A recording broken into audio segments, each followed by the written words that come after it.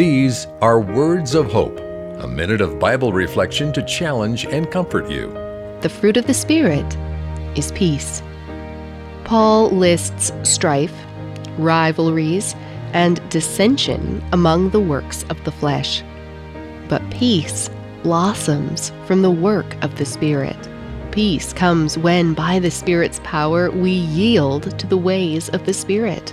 The old self yields to the new self that the Spirit brings forth in and through us.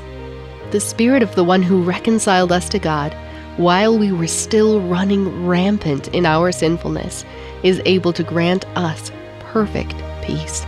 Let us in turn share the peace of Christ with a warring world. This has been Words of Hope.